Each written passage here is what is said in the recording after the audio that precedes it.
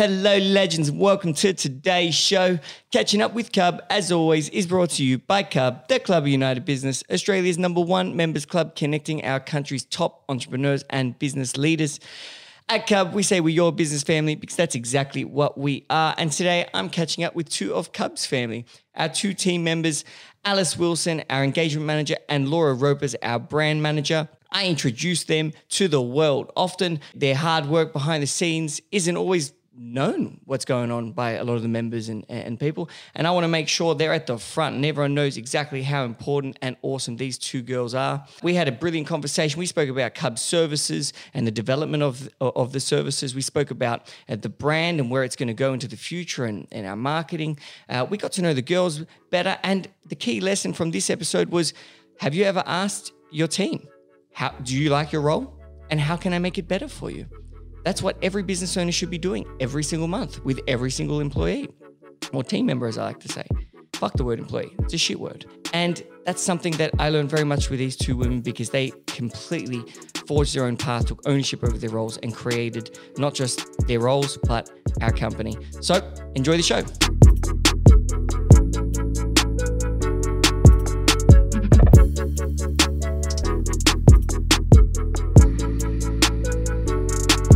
And we're live. Today is a very weird episode for me because instead of looking at Laura, our podcast producer and brand manager from across the room, from across the table and behind the cameras, she's sitting next to me as a guest.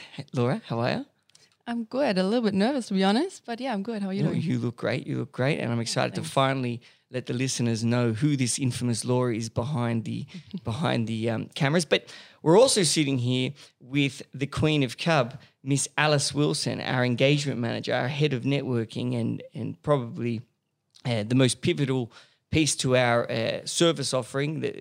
Alice, I know you're feeling a bit nervous. Thank you for having me, Daniel. I never thought I would come on the podcast. About a month ago, I said to the guys, there is absolutely no way I will ever come on the podcast, but here I am. I just want to start by clarifying their nicknames because members will hear me screaming them across the clubhouse and they're probably thinking, what's this crazy motherfucker doing?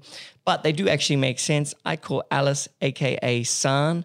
It's because when she first started, I started calling her Alessandro. That got too long, so I shortened it to Sandro, and eventually it just became San, and now I'm fairly certain her mum calls her that. And Laura's name is Loretha, which is a bit weird because it's longer than your actual name, and I don't know why I even started calling you Loretha. Do you know that? I have no idea, but I don't mind it, to be honest. I really want to focus today on talking about role development and also a sense of belonging because both of you are quite similar. Both of you have come from, Laura, you're from Germany. We're going to get into that. Now, Alice came from Adelaide. Neither of you had family here.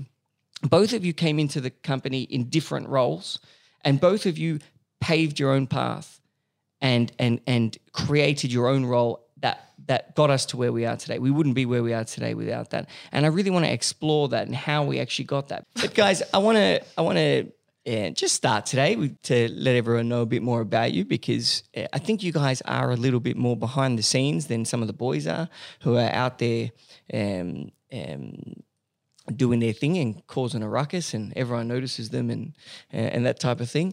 But they couldn't do absolutely anything without the work you guys do because I actually think you guys are more important. So so I want the members to know a bit more about you because they may not, was my point I was trying to get at. San, why don't you give us just a brief rundown of where you're from and how you got to Cub? Yeah, sure. So I am from little old Adelaide. I moved to Sydney about 2 years ago. I actually got the job at Cub through my old boss who I worked for about 4 or 5 years. So he moved to Melbourne from Adelaide, joined Cub. And when I decided I was moving to Sydney and was going to sort of start fresh over here and get back into the events world, I pretty much the next day, Daniel posted a post on Instagram looking for a community and events manager. Mm-hmm. And my boss sent it to me and then there we go. This is history. Yeah. And the role was very different back then as it was, as it is now. The role was very different. I came on as community manager and a lot of that role was actually the receptionist role as well. So it was probably a good 60% receptionist and 40% community and events. Mostly because back then we didn't have enough money to have both a receptionist and a community manager. Yeah. And then this year my roles really changed and developed quite a lot into the engagement manager role. So it's changed dramatically, which I'm absolutely loving. And yeah. Amazing. And just to clarify, who's a better boss, me or your old boss, who's also a member? Fuck. He's probably going to hear this too. So but I'm here, which is even worse. So who do you want to piss off? The one that's not here? I don't know. I need to be very careful what I say here. Laura, give us your intro. Sure. So I am from Germany originally. I was born and raised in Germany and basically lived there until I came to Australia. Well, I did go to the States for 1 year when I was 20 after my high school to work at Disney World and get some language experience and also just some general world experience getting away from home. And went back to Germany after that and studied fashion journalism and media communication.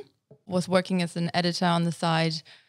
Really loved that industry at the point, but felt like something else was out there for me. So when I finished my studies, I decided to either go to New York or London or Cape Town, but got then given the idea to just throw away all those ideas and take a backpack and go to Australia. And even though that didn't sound like me in the first place, I decided to just do something completely different and out of my comfort zone and jumped on a plane a few months later, and that was now 5 years ago. The intention was to stay here for 4 months, but I fell in love with Sydney and I found an amazing job. That was 3.5 years ago now, Cub. And well, tell us how you actually got the job at Cub, because it's very similar to how Alice got the job at Cub. True. So I used to work here for 1.5 years for a company. Used to work in Sydney for 1.5 years. Yeah, I worked in Sydney for 1.5 years for a luxury boat company. And my old boss, he was a member at Cub as well. And one day I was looking to apply for new jobs, and because we were good friends as well, he took me to Cub and I was applying for jobs and I was sitting in the lounge and I looked around and I was just like, this place is absolutely stunning. The atmosphere was amazing. The people were nice. There was just ambition in the air. I ended up, applying as a job for a waitress. 2 months in, we opened the clubhouse in Melbourne and I saw an opportunity to get from my waitress position to something that's more aligned with what I really want to do with my actual career goals. And Daniel took me down to Melbourne. We went there for 2 or 3 months. Oh, it's more than that. Until we found the stuff for Melbourne. And then I just, from that point, I just worked in marketing and branding. I was in sales for a little bit. I kind of like touched base on all kind of things, but throughout the whole time, I was responsible for the brand. Yeah. And whenever there was a problem or we lost somebody or, I had made a mistake, Laura was always there to Laura's catch always it. been that safety net for sure. Which is great. And every company should have, just The because. jack of all trades. Yeah, but it's not just that.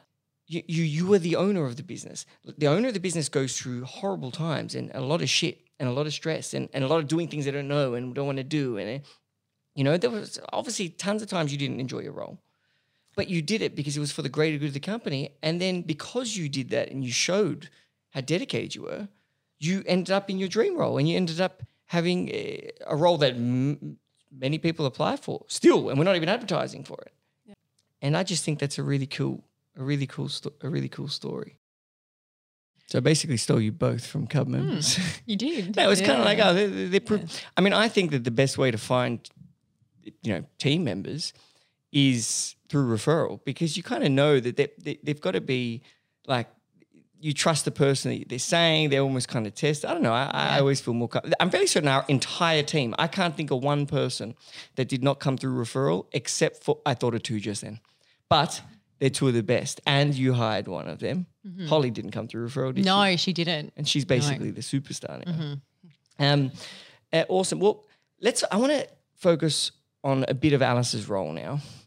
And I want to talk about our services, because that's very much what you do for Cub. You basically help me create the services and the changes that we make, the improvements we make, implement them and manage them. So I guess why are you so important to this company? Why are the members so fortunate to have you?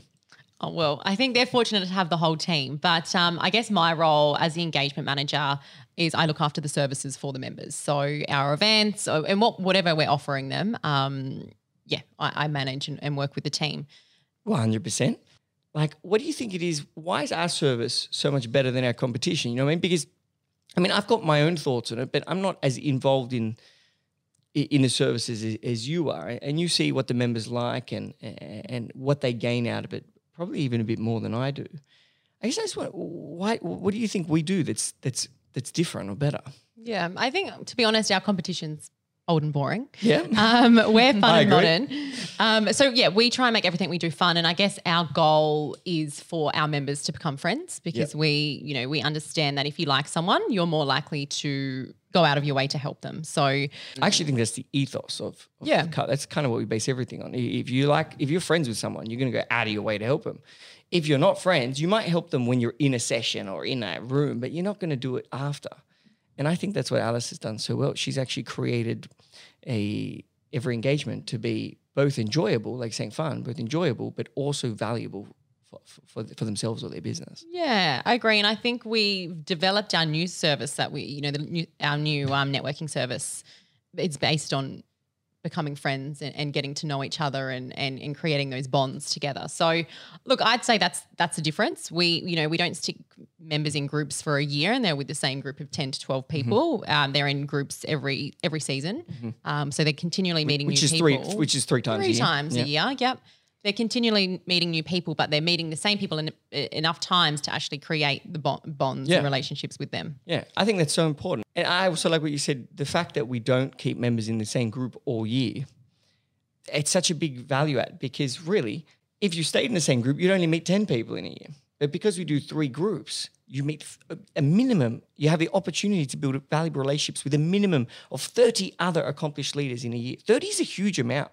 Yeah. I can't even think of 30 friends I have. Like 30 is a big number. Yeah, it is. And also, if you don't like one of your group, you got 2 more. Don't worry about it. And we've also got so many other events on top of that people can create relationships from as well. So if you don't like, or if you can't commit to a season, you've got, another probably 6 to sometimes 10 events a week you can jump on and be a part of. It's a big amount of events. I think very important to mention as well regarding the core groups is the fact that you and the membership directors, or in Melbourne, Holly and the membership directors, are literally sitting down for hours and days to form those groups, to put them together, piece them together based on what they're interested in, not just what their business industry is, but more so what the knowledge is they want to gain, what kind of personality types they are. So literally to find perfect matches, you work so hard to make those groups perfect and to guarantee each and every one of them finds at least one really good friend in that group, but most likely to have at least 4 or 5. Well, I mean, Laura made 2 good points there that I love. The fact that if a member joins Cub, they don't just go into a group. They don't just get placed in a group and it's, that's a group that's looking for people or whatever it is. If a member joins Cub, they've got the team who inducts them, understands them, knows their personality, which is really important, not just their business besides, but their personality. To Alice's point, we want them to, bond, meet each other, become friends. And personality plays a huge role in that. So the fact that we create groups, we create the group, maybe not me, you and me and Laura, but Alice, Holly, and the rest of the team. The fact that they sit down for the week, or how long does it normally take to do the groups for the entire club? For the entire club, look, a couple of full days, and then we're doing another week or two follow-ups to try and to actually finalize and perfect it. Yeah, for sure. Yeah, and then there's people who drop in or people who drop out, and it's just like a constant improvement of those groups until it actually starts. It's a lot of admin. And the reason that I reckon that took so long to get to Cub, that service, because really we only started this just under 2 years ago, that particular service, which has been the best thing we've done. The reason that is because, I'm very bad at organisation and Alice, can you put your phone on fucking airplane mode, She never puts her phone away. It's so weird. But I just got a really good we got another renewal from a great member. That's his 4th year renewing now. That's fantastic. Okay, now can you put your phone I'll put airplane it on mode? Yeah. Sorry, Anthony was very excited to let me know. Tried calling, messaging. Good on him. Where was I? Yeah, anyway, the fact that we choose the groups is so important, right? The member knows that we're choosing it based on that member, and it's not just your company, right? It's also character, your personality, which is super cool. And the other thing that you said is that they don't need to get along. Like members sometimes feel like they should get, everyone in their group should be perfect. That everyone in their group, they should just magically fall in love with. It's a business fit. It's a personal fit. That's just not the way humans work, right? The reason there's 10 of them is because we'd hope that you build really strong, valuable relationships with at least 3. You know, right. You're not going to love 10 people. Again, you don't have 10 best friends. It's very rare. Alice kind of does, I reckon, but I've got 5. Most people, the 6th and 7th are going to be very, you're really, you're going to be offending a lot of people in this podcast. Your old boss, your second best friends. But that's really important. Members should, at Cub, members grow their core network, which is the people that they really bond with. They're your friends, I guess. But then there's also your extended network, your Cub network, which are people that will still help you if need be, people that you know, but you probably just aren't super close with them. And so there's kind of 2 rings of a network that grows through the club. And I think it's important that members look at it like that. You know, you can't just get along with everyone. I don't like everyone. I barely like anyone. You know what I mean? So you've got to find the people that you love, and Cub just gives you the opportunity to find those people. And I guess what are some of the improvements you think? Or what's something we could improve with Core currently? Something that we can improve, or not just Core, but with the services in general. What do you reckon? The one thing I think we can improve on. So we've had this app, which I think since I started, we've been saying it's coming next 6 weeks. We are nearly at the end of this app, and this is going to change our lives. It's going to change our members' lives. But we thought we were ready, 2 months ago, and then we realised didn't have an Android version. We didn't have an Android version. We just thought, okay, that's you build an app. They just build a fucking app. You just build the app. It will just work anywhere. So I would say our biggest improvement, which is coming and we are working on, but is going to be technology for members to connect, technology for members to book events, technology for members to book meeting rooms, and basically just also taking out the manual side for us so we have more time to then, work on everything else that we need to do. Which is honestly, I think the most important thing is making it better for the team. Yeah. Like every business owner should really be looking at how can I make the team's life better, more efficient, less time, easier work. Because the happier everyone is, and the more time they have, they can do things that they can do the things they like rather than things they don't like. For example, you hate the admin, don't you? No, you don't hate. I don't hate it. No, I don't hate it at all. Last year, though, it would take up 80% of my time, and I couldn't do anything else. So it's just the time factor. I don't mind it. Sometimes it's great just, doing admin and you don't even need to think of anything because it just happens naturally. Yeah, but see what happened once we did that and we improved the admin side, right? That's when we brought in Tara, for example. That's when we brought in Tara, yep. And I want to talk to I'll talk to you about how that all happened.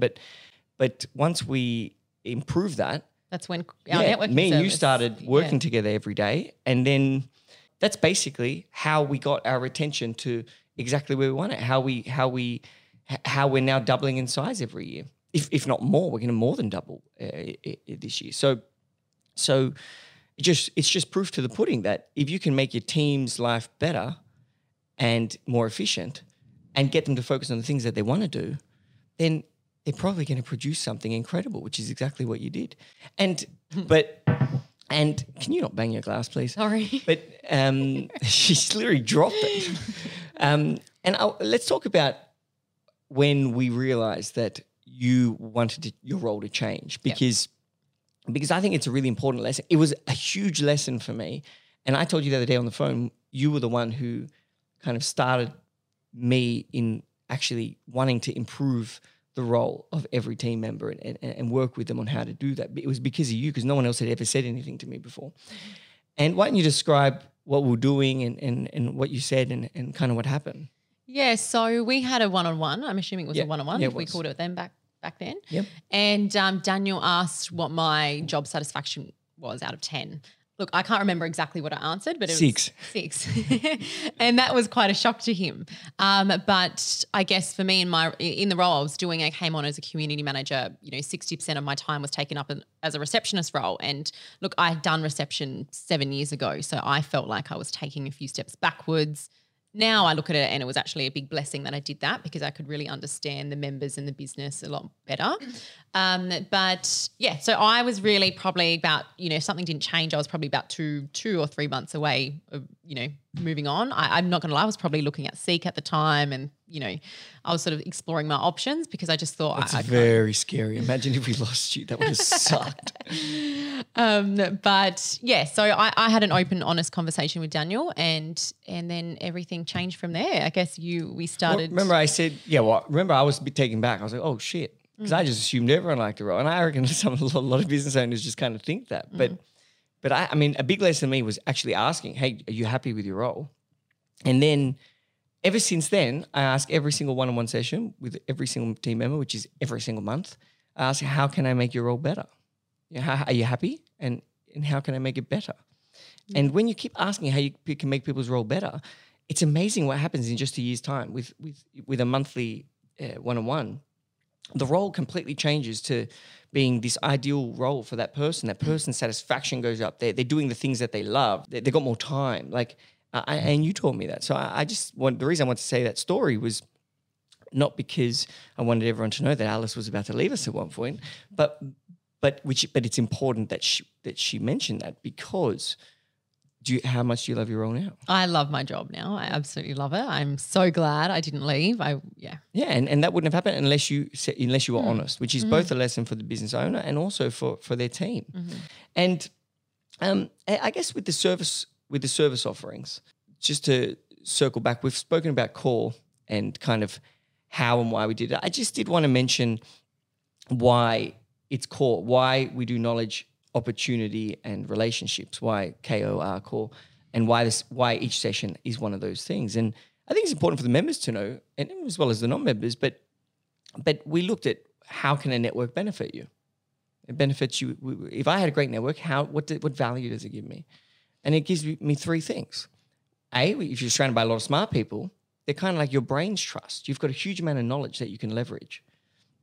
The knowledge of the group, of the club, is far greater than that of any one member. The second thing is, if I'm surrounded by a lot of business people, I'm going to find a lot of opportunities, whether it be with them or the business or their networks. If they're thinking about me, I'm going to probably find some business. And that could be for your business or investment opportunity, whatever it is, right? And third and finally, I'm going to make friends with people in my position. Relationships. Often I can't talk to my family about things to do with business. I don't want to stress them out. I don't want to talk to my friends because they may not be in the same position. It might sound like feel weird about it. And I'm looking for people to relate to and these relationships. And we literally built that. Me and you built a service around that. And you can see the incredible effect it has on the entire community now. So I think that's a really important point to say. I think one of the most important things that you do is you actually measure the engagement of the members. That's something probably most members don't even know about. Yeah. The fact that you measure their engagement. We know when they're not engaged and we catch them, we take them to lunch or we do whatever.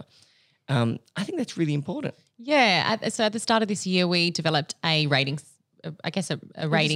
Yeah, it is a rating system. A rating system and I guess a engagement measurement system for our members. So we've got key metrics that we are looking for our members and how often we want them to be engaged. And, we're also watching if they're becoming unengaged and what the reason for that is. They're too far. They've had a bad experience. Yeah. They don't like Daniel. Yeah. Which is a couple. And obviously we try and capture them back. So now we actually have a system in place to capture people before it's, their membership's done with and they're out the door. Could use the word less forceful than capture. But Sorry. We try to save them and bring them value. We try to save them, and bring them value. That's exactly what we try and do. So now we are actually measuring and we're watching all the time and I think the point is that the reason that's so important is that when a member joins, they don't just pay and get thrown into a system and then that's it. They're forgotten about. We hope they go through it. That's not what we're doing. You're literally managing the community managers now, which I think is important. As engagement manager, you're above you've hired both the current community manager and you manage them, which is a tremendous feat for you and more role progression. But we're actually making sure the member is engaged, because if you are not engaged, you will not get value. Yeah. And what we do is one of our work team principles is ownership. We take ownership over every part of our company, including member engagements, which a lot of members will say, oh, it's not your fault. I was really busy. I can't get, I haven't been able to get engaged. That is our fault. Because at the end of the day, Cub won't make money if all of you are too busy to come. And you're all busy people because you all own businesses. So we take ownership over the engagement and we make sure you get value. And we make sure you don't drop off. And I think that's a very important thing. A lot of members think every year at Cub's the same.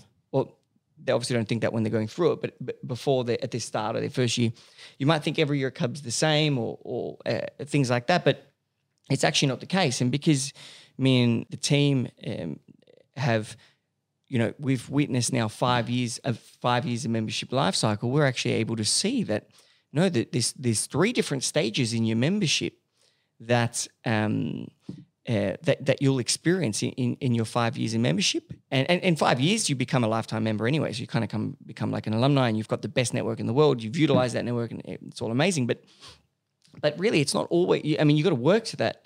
No, son? Definitely. I think, members come in their first year. The first year is about getting comfortable, understanding the culture of the club. You meet a few people, you start creating relationships and bonds, you get to know the team.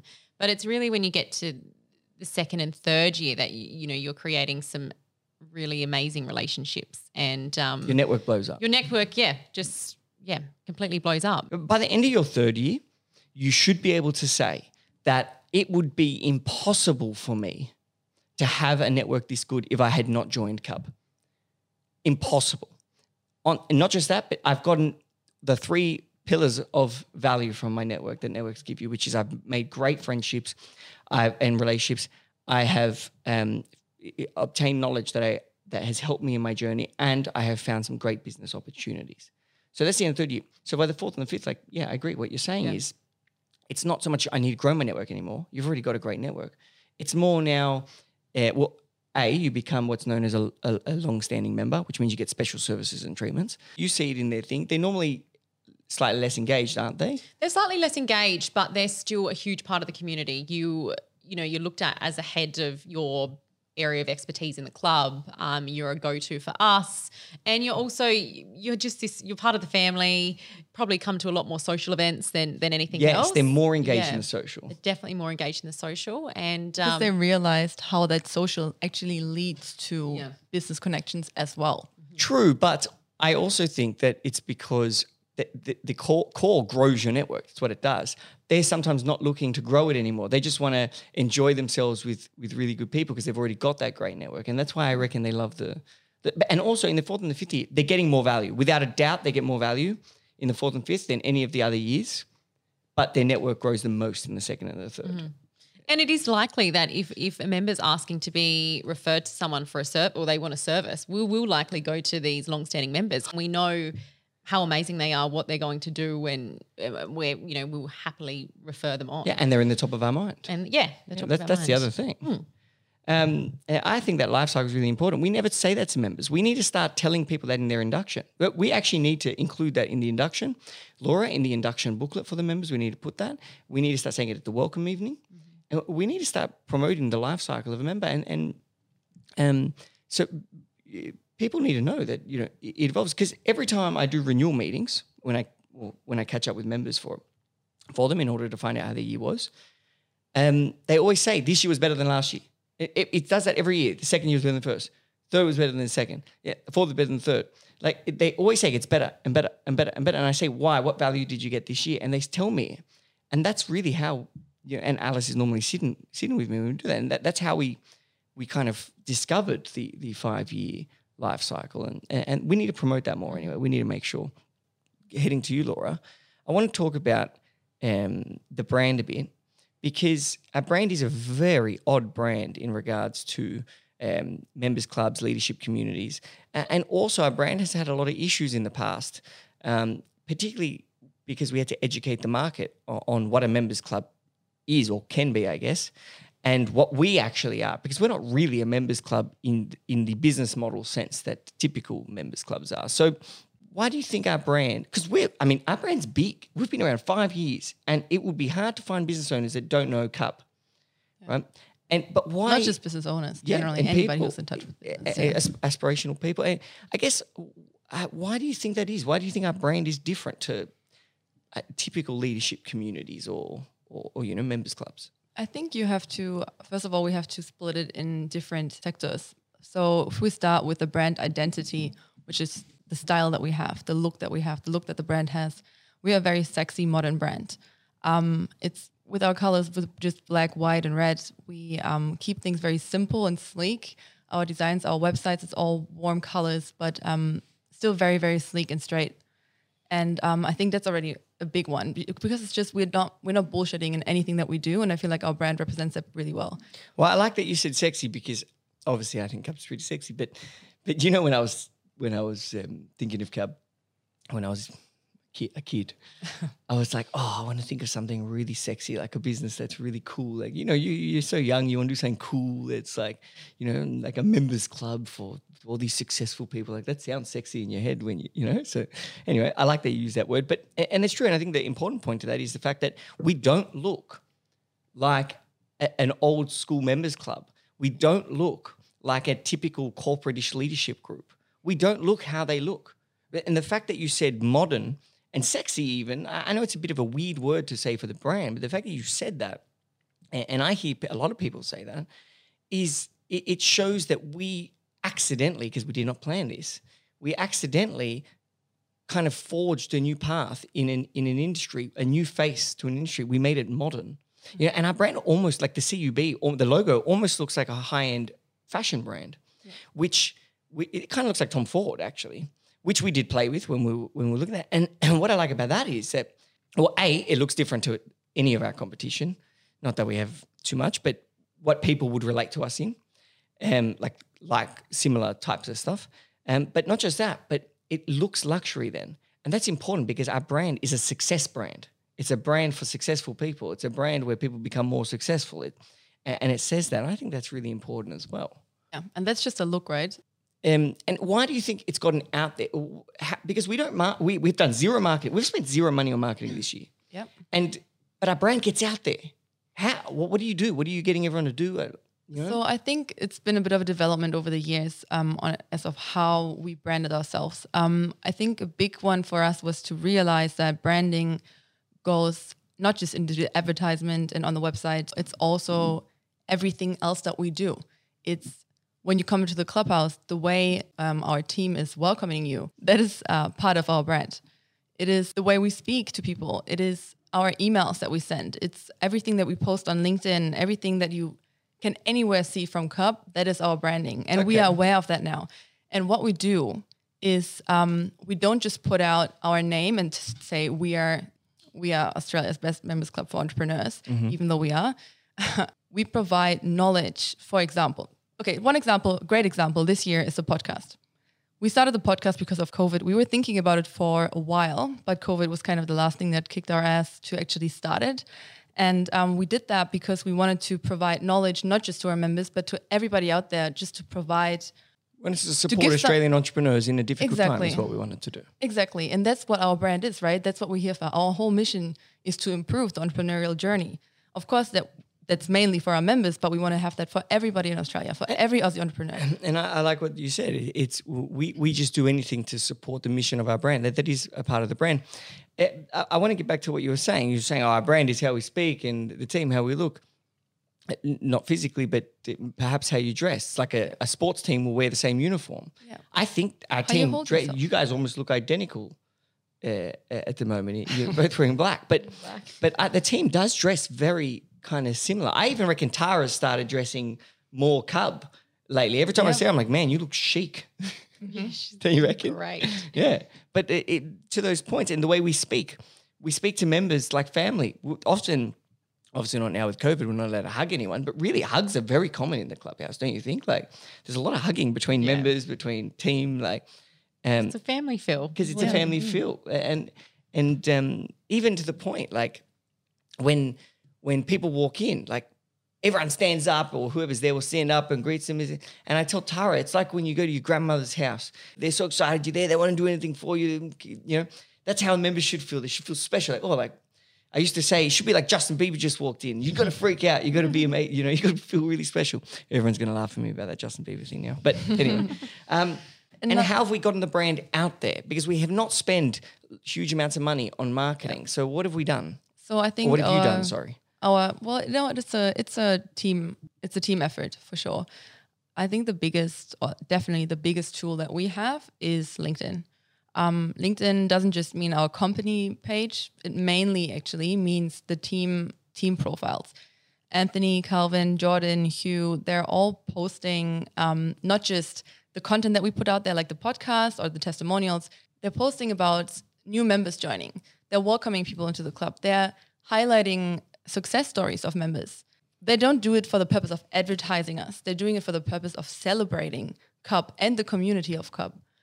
And that is obviously seen by other people. Celebrating the members. Yeah, celebrating the members. Everything that is Cub, right? So I think to your point, and why that's such an important point, is that we looked at the competition and we said, what do we have that others don't have? And we've got a big team compared to our traditional competition. Not just that we have a big team, it means that we've also got quite a youthful team. Our team is all around their 30s, which is not necessarily why it's good or that itself isn't even necessarily a good thing. It actually has some disadvantages. But my point was that it's a modern team. We use the technology, we use it, we know it well. And a large part of our marketing has been utilizing both those assets, utilizing our team. It's been making each of us do the marketing. It's free. It builds the team's profile and allows us to celebrate, like you're saying, the community and show what we do, which is a very big Cub's education piece. If someone doesn't know about Cub, it can't be like Cub is a digital marketing agency. If I go meet another digital marketing agency, I know what they do. There's no other Cub. So if you say, oh, there's a members club for entrepreneurs, okay, yeah, that's great. That's what it is, but I don't know what the fuck it does. But when you follow us on LinkedIn, you'll see what we do. We post every day what's going on. And members and potential members and business owners say, wow, that's what they do. They do things like that. And that's who's there. Look at all these incredible people.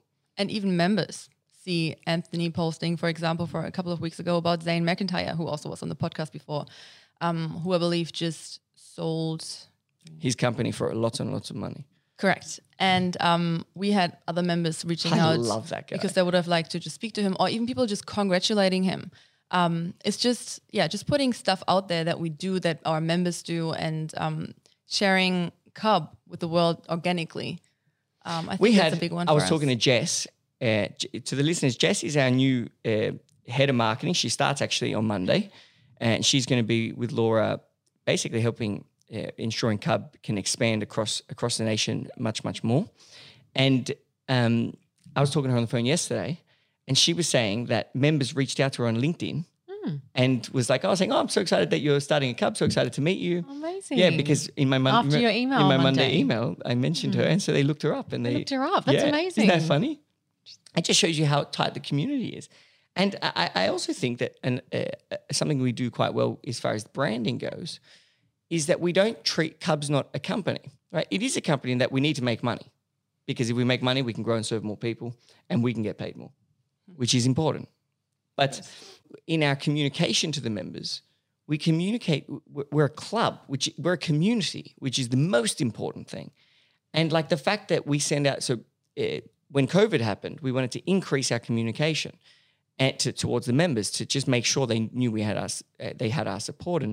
And me and Alice started sending out a Monday email. So from me, Alice just checks it because I'm dyslexic and make sure that the right things are in there. But we send out a Monday email every single Monday to our members. From me personally, it doesn't look like a HubSpot, not a HubSpot, a MailChimp email and that bullshit. It's not an EDM newsletter. No, yeah, it's not an EDM. It's just I write it on Monday. Me and Alice normally write it together, and we send it out. And that weekly communication from the head of the club, just updating members on what's happening, what we're doing, where my head's at, where I think we're going to be expanding next. I think that's an incredible mark that is enforcing the brand. And I don't know if that's relevant for all businesses, if every business needs to be sending out every client a seat from their CEO to the client, but definitely it could be for some. And for ours, I think it's definitely relevant. And I think that was another really good lesson this year, and that was a really great part on our branding. And the podcast. The podcast is new. You know, the podcast is something we, like you said, we started because of COVID. I think the podcast has been the best thing we've ever done for the brand. It basically is showing off who our members are and allowing listeners to get value from them. And not just that, but everyone that comes on this show always says to me after, so many members typically reached out to them, like wanting to work with them or wanting to meet or catch up. And so it's working for the guests as well, which is so incredible. But for us, we've never done anything that has showcased how incredible the club is before. And because all the members are saying how good the club is when they're on the podcast as well, which is really cool. It's really special. And that was something Laura's done single-handedly. It's been an adventure for sure. I remember when we started it, and that was just before we went into lockdown, and we had no idea how to do a podcast. We got the equipment. We're like, let's just fucking do this somehow. I think you guys were racing around trying to get the equipment before we thought everything was going to shut for COVID. Yeah. Like That's what happened. Yeah. And then we pumped out 2 episodes a week, which was a lot. I remember I had no idea how to edit a podcast or how to put it out there or anything. So Do you know how to do it now? Kind of. If anyone is listening right now, I feel like it worked. Yeah. Well, a lot of people listen, so it definitely does. Exactly. So yeah, I remember the first few weeks of COVID lockdown, I'm just sitting at my desk and just trying to work this shit out and editing and going over it again. And You were living at the club, weren't you? I was not at the clubhouse. I was living at an apartment that we had from In the same club, building. In the same building. We used it as an office before COVID hit, and then when COVID started, and I was living in an apartment back then with 2 friends, and it was just too much for a lockdown. Three girls, yeah, that also, but 3 girls living in one house, working from home. It was just impossible. So you gave me an apartment to stay over the time. Yeah, I just think it's been incredible. So, and you know what though? We've always had issues with our brand at the same time. Our brand's almost been very controversial, and which I kind of like. But at the start, we were like when we were doing our Facebook ads, which worked for us. We made lots of money from Facebook, but it also got us a lot of backlash because there were these social media trolls that they'd comment things they don't even understand, and if people knew what they were commenting on. There's a really great example of an ad that really had a great little backlash for us. That was after I just started working at Cub. We had an ad that was showing, it was an image from our Melbourne Cup event at the clubhouse. And one of our members, he would have been approximately in his 50s, attractive man. He brought his 2 daughters to the event. Because at Cub, we're a family. We encourage people to bring family and friends to events that are open for family and friends. So, he brought his daughters. There's a photo of them in front of the media wall. We used it as an ad because it was a great photo. It showed family, it showed community. It was a nice looking photo. Obviously, you want to have something that looks aesthetic as well. Beautiful people, works perfect. The amount of comments we got and quoting things like gold diggers and Gentlemen's Club. Yeah, that's what this club is about. Sluts. Yeah, exactly. It was horrendous. Dirty old man. And it's just people just don't know. People just comment and jump into conclusions straight away. And I think in the beginning our messaging was confused in general because we were more selling luxury or more promoting luxury rather than belonging, which is what we are doing now. And we were definitely promoting more social because that's all we had as a service back then. We didn't have the structures and systems we have now, but yeah, I agree. Yeah, like a few images like that of images of our members, female members on boats were not really popular back then, apparently, because they're female, even though they own $1 million companies, because they're female and they're on a boat, it was automatically a sexist or an inappropriate you got to be a hooker. advertisement. Yeah. It's basically what they didn't say I'm fairly certain some comments were that. Yeah. But the reason I say so bluntly is because it sounds so rude. Yeah. And it is so rude when people write things like that. Just And because it's you're a mainly woman females. It was mainly and you're on a females boat, that shaming means other you females. can't pay for the boat because you're a woman, you can't own a business. It's ridiculous. Yeah. And the sad thing, it was mostly women writing it. Yeah. And I think these people will need to be arrested. They shouldn't be allowed to do that. You should be arrested because all you're doing is disencouraging it's wrong. It's wrong. It's not even wrong to us. We made the most money from those ads because the traction Facebook got boosted the ad even more, drove more attention to it, and we made heaps of money. And I kept them up even though it was bad for the brand because we were making money. And back then we needed it. But it wasn't attention. It's bad for other. If, for example, if I was a businesswoman and I saw people writing these type of things, I would think, oh, maybe I can't. Maybe, it would make me not want to be on a boat or think that I could have success, because the fact that all these people are thinking that, it's not me that has done this, it's counteracting. It's preventing people from thinking it's possible for them to be successful just because of whatever it is. It's in these cases, it was obviously for women, but it's disencouraging. And we want more entrepreneurs. Entrepreneurs create jobs, and jobs create taxes. Taxes pay for everyone's shit. So, and provide goods and services to our community. So those people should all be arrested. When I become Prime Minister, well, it's true, or dictator, whichever I can do, those people will be arrested. Yeah, well, we definitely made a big development in that department as well, improvements in the way we advertise. We are less confused now as in what we want to put out there, and we also know better what the brand actually is. And I think it shows in the content that we put out there now that it's all about belonging and relationships and the success that comes from it, rather than the ultimate end success that we used to promote more. Yeah, true. And also we say who the people are now. Yeah. So people can say, okay, that's that person there in that company. Wow, that's pretty cool. Yeah. Whereas before we didn't. It was just, hey, here's a nice photo of something special. It's more about the people now. It's more about the people, because we obviously realize that everything we care about is the people, and that's what we do all this for. Amazing. Now, I remember all those times. But, okay, now to wrap up, I want to do two things. First thing I want to do is I want to talk about role ownership, because it's something that is most prevalent with you two, in that you've both created your roles. And it's also something I think as a company we do quite well. We've actually never successfully hired someone for a specific role until the core team was there. Before that, we had never been able to hire someone for a specific role. What we ended up doing was we found people that were great, that fitted Cub and the culture, and then they just created a role. Like you, Alice. You almost created 3 roles. You perfected the community host role, which is the front desk, the one that hosts the clubhouse. You then moved and perfected the community manager role. You then, again, promoted yourself, because we do that here at Cub, and became the engagement manager, hired the community managers and the community hosts, and now manage all of them. And I think to your point, what you said before is it was a blessing that you started in the role you didn't like, because you built the entire service arm of the company yourself, and you had ownership over that. And I don't really know where I'm going to lead and ask you a question on that, because I kind of explained it. But I guess, would you have any thoughts on it, or things that do you like that you did that? Yeah, I think we're very lucky at Cub. We've got you, Daniel, that allows us the autonomy to do that.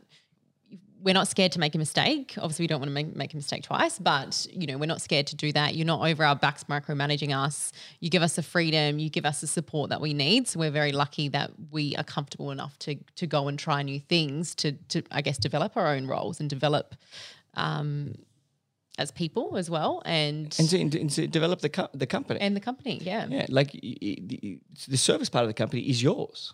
Everyone knows that. We work together on it, and I'll create ideas and things that I think are going to be innovations, but you run all those people that are involved in that, and you run it. And I think you have ownership of that. And Laura has full ownership over the brand. Again, I work with Laura on the brand. Laura asked me questions about the brand. And yes, as the owner, of course, I'm going to know a lot of things about both and have a deep understanding, because it's really all I think about.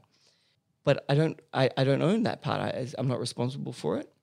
That each team member is. And I think they're saying as a team we do quite well. Everyone's the boss of them. Everyone's the boss of themselves in their role. I think a big one on ownership is that it has to be earned a little bit as well. Like you start off having to voice yourself. You have to start, for example, what Alice did, that she came to you and she said, look, I'm not happy with my role. But she also said, this is what I can do and this is what I want to do. And let me do this, and then it's going to be better. And so you followed on what she was suggesting, what encouraged her to take more ownership of everything that she did. Well, I think also Because I always say, whenever any of you say, hey, I'm going to do this, I never say no, unless we've done it before and it doesn't work, and I'll explain why. But I will say, okay, that's fine. You can do whatever you want. It's your thing. But remember, you're responsible. If it doesn't work, well, you have to own that. You have to own that too. So are you sure you want to do it? Yeah, I want to do it. Well, that's fine. And I think that shows respect from the owner to the team, or for whatever you want to call the leader to the team. And it also gives the team more confidence because like, wow, I have the freedom to do this. And because they've taken ownership over it, they're going to make sure it works, or at least try their best to make sure it works. I think it's really good. I think that's something a lot of business owners can do. And particularly for us, it's relevant because we're an entrepreneurial company. I'm a bad manager. And You're not a bad manager. Business-wise, I reckon I am. Personal, like on your personal lives, I feel like I'm pretty good. Structure-wise, maybe a bad manager, but Yeah. not as a people manager. Well, I You're feel a like- people manager. I feel like that's why me and Alice work so well together. It's because the company operates. Alice essentially operates the business, the service side of the business anyway, which is The main part. it's at least 3/4 of the business, and I don't do that. So, No, you're really the brains. I'm just the implementer or whatever. but it's interesting because a lot of owners, a lot of members will be listening to this thinking, I have that person that, or it might be my business partner, or it might be someone in the company, but I've got that. And I think you need to know what you're good at, what you're bad at. And as a business owner, you need to sit there, what am I bad at? I need to find people that are good at what I'm bad at and work with them and give them the freedom. And we got lucky. I got lucky with you because that's just what happened. So I think that's a good lesson too. I think generally for business owners, specifically if the teams are smaller, it's really, really important to always keep an eye out on what the additional skills of some of the team members could be. For example, you're hired for a certain position and you realize that person has a lot of skills in something that she's normally not doing or he's normally not doing. Giving that person the space to actually to do more than they were employed as gives them the opportunity to grow. Yeah. And maybe you're going to find out that that is an asset that you needed in your company that you didn't even know that you needed. Well, that happened to you. And also, Basically. Both of us. no, not her, but she hired Holly. Oh, yeah.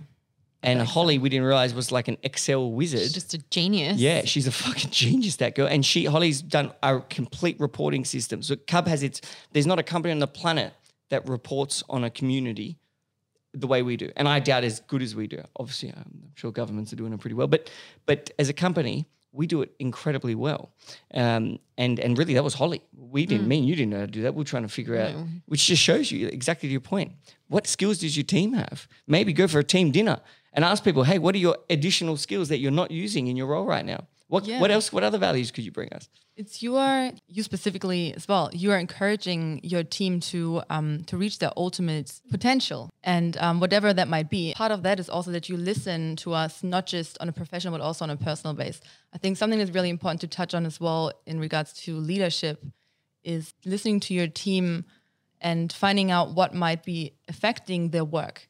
So if someone has an issue outside of work, and you can clearly see something's off, giving them the opportunity to voice to you what's going on and keeping the communication open, I think that's also a very important part in order to get the full potential That's from the each part team I member. feel like I do all right. That's the Yeah, part you're I feel really like good I at do that. good. Extremely well. The Yeah, one-on-ones, do you reckon? the one-on-ones that you're doing once a month with the whole team. So everyone at Cub meets with Daniel once a month to talk for like around half an Talk some hour. shit. Half an hour to an hour about mainly actually life rather than work itself. I mean, obviously reviewing what's going on in your role. What do you think can be done better? What can he do to make our roles better? But also what's going on in your personal life. Is there anything you're having troubles with? Is there anything we or the team can help you with or Cub can help you with? Just that general support all around, not just in our work. And like I said, that happened after Alice voiced her opinion. That's when we started that. And really, those one-on-ones, monthly one-on-ones, one of the best things we do. And yeah, like you said, we focus on the personal life because I don't believe there's work and personal life. I don't. And I don't think anyone at Cub does either. I don't think any of our team does. And I don't think any of the members do. It's just life. Work's in it, you know? And your life should be good as a whole. And your work should help you with your life. Work is a community. Like your family is a community. And your friendship circle is a community. And all of them help you with your life, and all of them are willing to help you with your life outside of work. So why shouldn't you work either? It's still a community. And we do that exceptionally well. So thank you guys. But I want to talk about the culture in general, because the team culture at Cub hasn't always been amazing. Right? It took us time to build the culture. The first thing we had to do was we had to find the right people, because when we had the wrong people, the culture was not good. And the culture was not good because it's not a successful culture. If a company is not having big leaps and bounds of success, right, it fucks the culture up. No unsuccessful culture, everyone's happy. None, doesn't exist. If they are, well, they're there for a reason then. So we needed to find the right people. When we found the right people, we then needed to create the right culture. And we wrote the culture down. We have our culture sheet. We wrote it down so everyone knows what our culture is. And the point I want to make is that you can create your culture, and you can do it now. Just because you already have a team, and it doesn't need to be the start, you can create a new culture. And there's one thing I learned through my studies of communities is the importance of culture. And a way that I remember that importance is that why does culture exist? Because there's all sorts of cultures. There's religious cultures, there's nationality cultures, there's cultures in your sports team, there's cultures at your gym, there's F45 has a culture. Every community has a culture, essentially. And why is it there? What does culture do? Why do they exist? Culture is there because it allows people to belong. Because you understand the culture. You know how to act. And you know how others are going to act. If I'm what's your favorite AFL team, Alice? Adelaide Crows. Crows. If I'm a Crows supporter and I meet someone who's you meet someone in Sydney who's also a Crows supporter, you're going to feel connected to that person. Yeah, boom. People, once they belong, they have ownership. People need to belong. It's a survival. You've evolved to belong. If you're alone, the lion's going to kill you. If I'm with you guys, we might be able to spear that lion in the eye, right? The lion's not going to fuck around. So we're evolved to belong. Human beings are social creatures. And when you belong to something, we belong together, I now feel a sense of ownership over what we are. I feel ownership over our community. And because I feel ownership over this community, because I am this part of this community, I make up part of this community, therefore I own part of this community, then I want to bring value to this community, and I'll go out of my way to bring that value, and I'll work harder to bring the value. And you'll hear that in businesses when people speak in the first person about their business, like, we just bought this building, we just did this, they speak as a we. They don't say, oh, Cub did this, or we did it, because they have ownership. If your team's saying we just released a new service, we just did this, that means they feel ownership over it. But you know what's really interesting about what you just said? It's not just the team at Cub, it's the members as well. Of course. We managed specifically in the last 2 years, I would say, to create a culture so bulletproof that each and every one of our members understands it and lives it. We perfectionize the way we communicate our culture and what's important, our values. And each of our members understands how important it is to align with that culture if you want to be a successful member of Cub. Cub is about giving and taking, right? So if you don't put in the work, you're not going to get anything out of it. And I feel like that culture understanding has been so well communicated. Yeah. It has, but how can we relate that to members so they can implement it? The way we can is by sharing our culture meeting. Yeah. Right? The culture meeting is how we enforce our culture and stimulate that culture. I don't know if we've ever shared about the culture meeting in the podcast. I'm sure we have, but the team catches up every single Thursday. So our Thursday morning meeting, we catch up every morning, but our Thursday morning meeting is our culture meeting. We spend Sydney and Melbourne, the entire company. Mm-hmm. We spend 5 minutes talking about the brand, so where we're going, the vision, the mission, the purpose, which is important because even as the owner, I forget what that is if I don't recite it. But also each member of the team chooses their boss for their week. The reason we use the word boss is because our team principles are belief, ownership, and support. And that is what upholds our culture. And so it obviously spells out boss. And so each member of the team chooses their boss and says why they're their boss. So they basically say, why I'm choosing this person. I'm choosing Alice because of the fact that she took ownership over improving the third core session. She noticed something was wrong with it and she wanted to make it better. And she did that. I didn't even have to hear about it. And look, boom, it's been a massive success. And everyone claps for Alice. So everyone on the team is telling stories about other people upholding the culture that's expected of us on this team. And that's something all businesses can do. And everyone claps at each person that wins. And at the end of the month, the person who has the most wins, actually at Cub, they spin a wheel of fortune and they can win money or all sorts of things on that. And which is fun. It just makes it a bit of a game. But I think that culture meeting where everyone tells stories of people that are upholding the culture of our company is great. And we're not celebrating, oh, is Anthony, he got the most sales. No, we're not celebrating that. And because if you celebrate based on things like money and things like that, it's excluding lots of the team who aren't maybe directly in sales. So it's got to be based on a culture and storytelling, because storytelling is the number one way to uphold culture. That's why cavemen telling stories around the fire. It's why, again, at church, they'll literally just read stories from a Bible. Stories are the best way to uphold culture. And the culture meeting that we do is a great way to tell those stories. Rant. That was such a rant. Sorry. The culture. Should cut that out and make it like a bit of a thing. Yeah. The culture meeting is definitely one of my favorite things about Cub as well, or the work at Cub, because it's an encouragement of each other, right? So you have this whole team, one after the other, telling beautiful things about someone else from the team. Even if you that week don't get a boss, it is still uplifting because you just see all this support within the company and just makes you proud to be part of it. If you maybe have a shit week and you feel like you didn't achieve anything or something did go wrong or whatever, and then all of a sudden 1, 2, or even 3 people say, oh, you're my boss this week because of something you did then or something you didn't even realize you were doing. It just lifts you up so much. It gives you a big boost, not just for the day, for the whole week. And that was you today, Laura. Oh, thanks. Daniel missed the meeting today. The culture meeting. Was this the culture meeting today? I was about to say, do you know what day it is today? No, I didn't know it was Thursday. Laura took out Otherwise, the it would meetings have been today. there. Did you really? Why? Excuse me? No, I'm just curious. I wasn't there. I didn't hear. Like, why would Anthony people said something nice. Anthony said that the way I created a brand this year and made this the year of the brand of Cub. Definitely. Did anyone vote for me? Nope. None Really? for me either. Yeah, you don't deserve Tara also got a few. it. Tara's won mine every week this month. Yeah. Um, Great. Oh, no, I didn't know it was Thursday. That's the first culture meeting I've ever missed. You said that before, but it's fine. The thing is, you get away with it because we know you actually don't realize it's Thursday. Oh, no.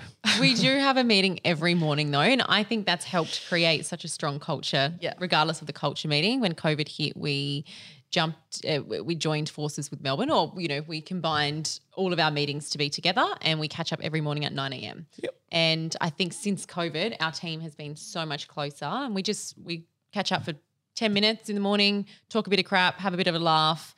Daniel will ask us what we're grateful for, and we're not talking about Do you guys like work. that we say what we're grateful for? Yeah, the but day I've before? never. For some Sometimes reason, we're unprepared. It's just like, it's something pressure. you really need to think of. But it's great just to talk. It's like just catching up at first thing in the morning, talk a bit of crap with everyone, and It's not even get always on with about the work. day. It's kind of No. just social, which again is to do with bonding. And again, saying what you're grateful for is saying a story from yesterday of something good that happened.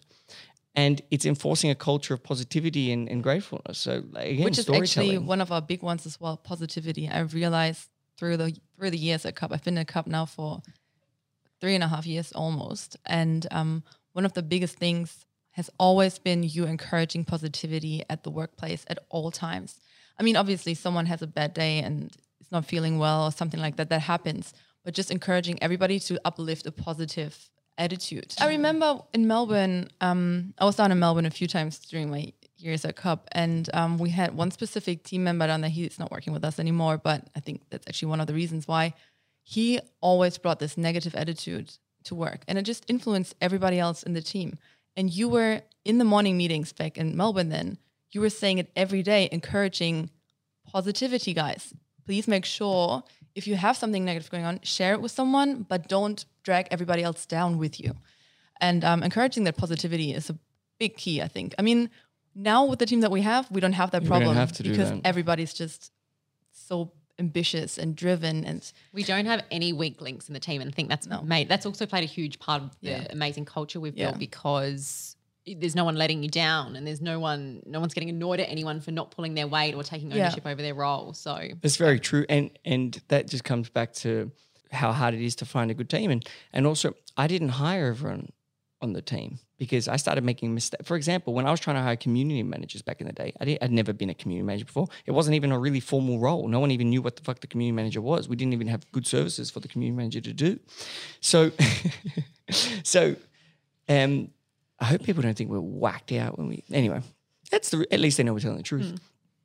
But when Alice created that role and actually took ownership over it, created it, made it her baby, she was then able to hire someone with the skill sets perfectly suited for that specific role because she had created it. Before then, it wasn't created. Therefore, we would fail when looking for a community manager.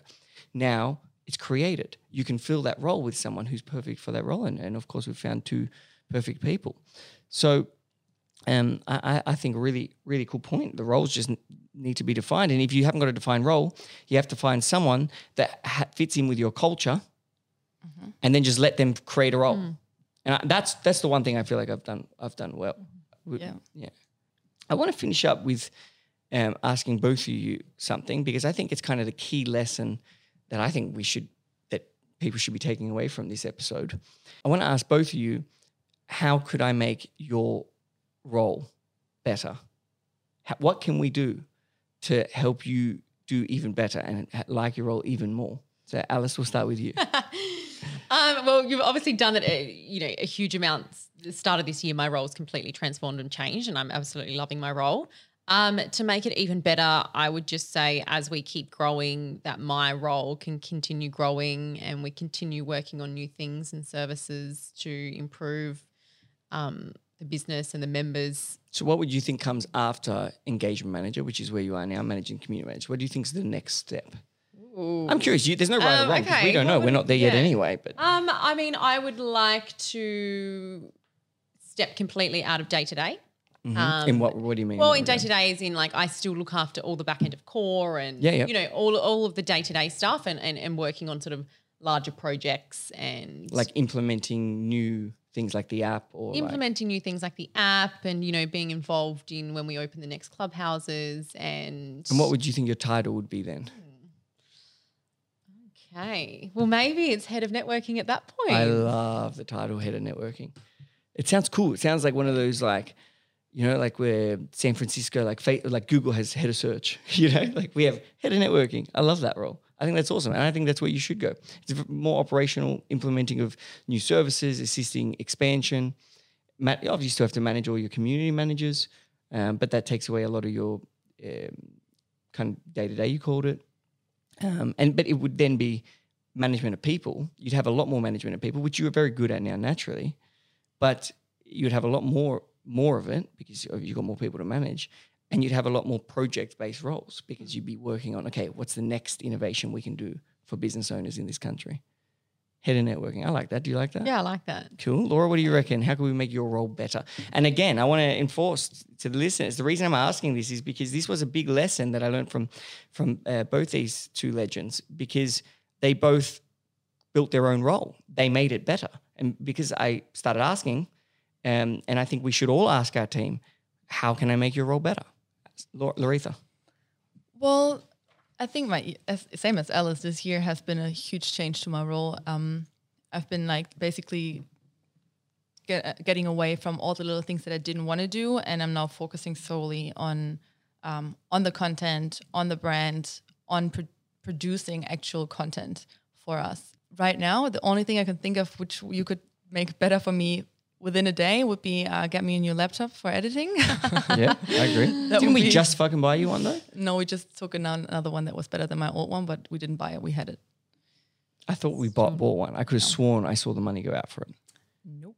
Okay. No money went out for that one. Okay, so we've got to buy you a laptop that buy works. me a new laptop. And otherwise, going with what Alice said with future-wise, what I definitely want to do at some point for Cub is become the brand and media manager. That's interesting. So we've been talking about this, I think, since I started, that Cub Media is going to be a thing one day where we're going to produce our own TV show, do whether it be TV show, content. But we're going to innovate the business media space, which sucks currently. Correct. And I would just love to be the head of content for that.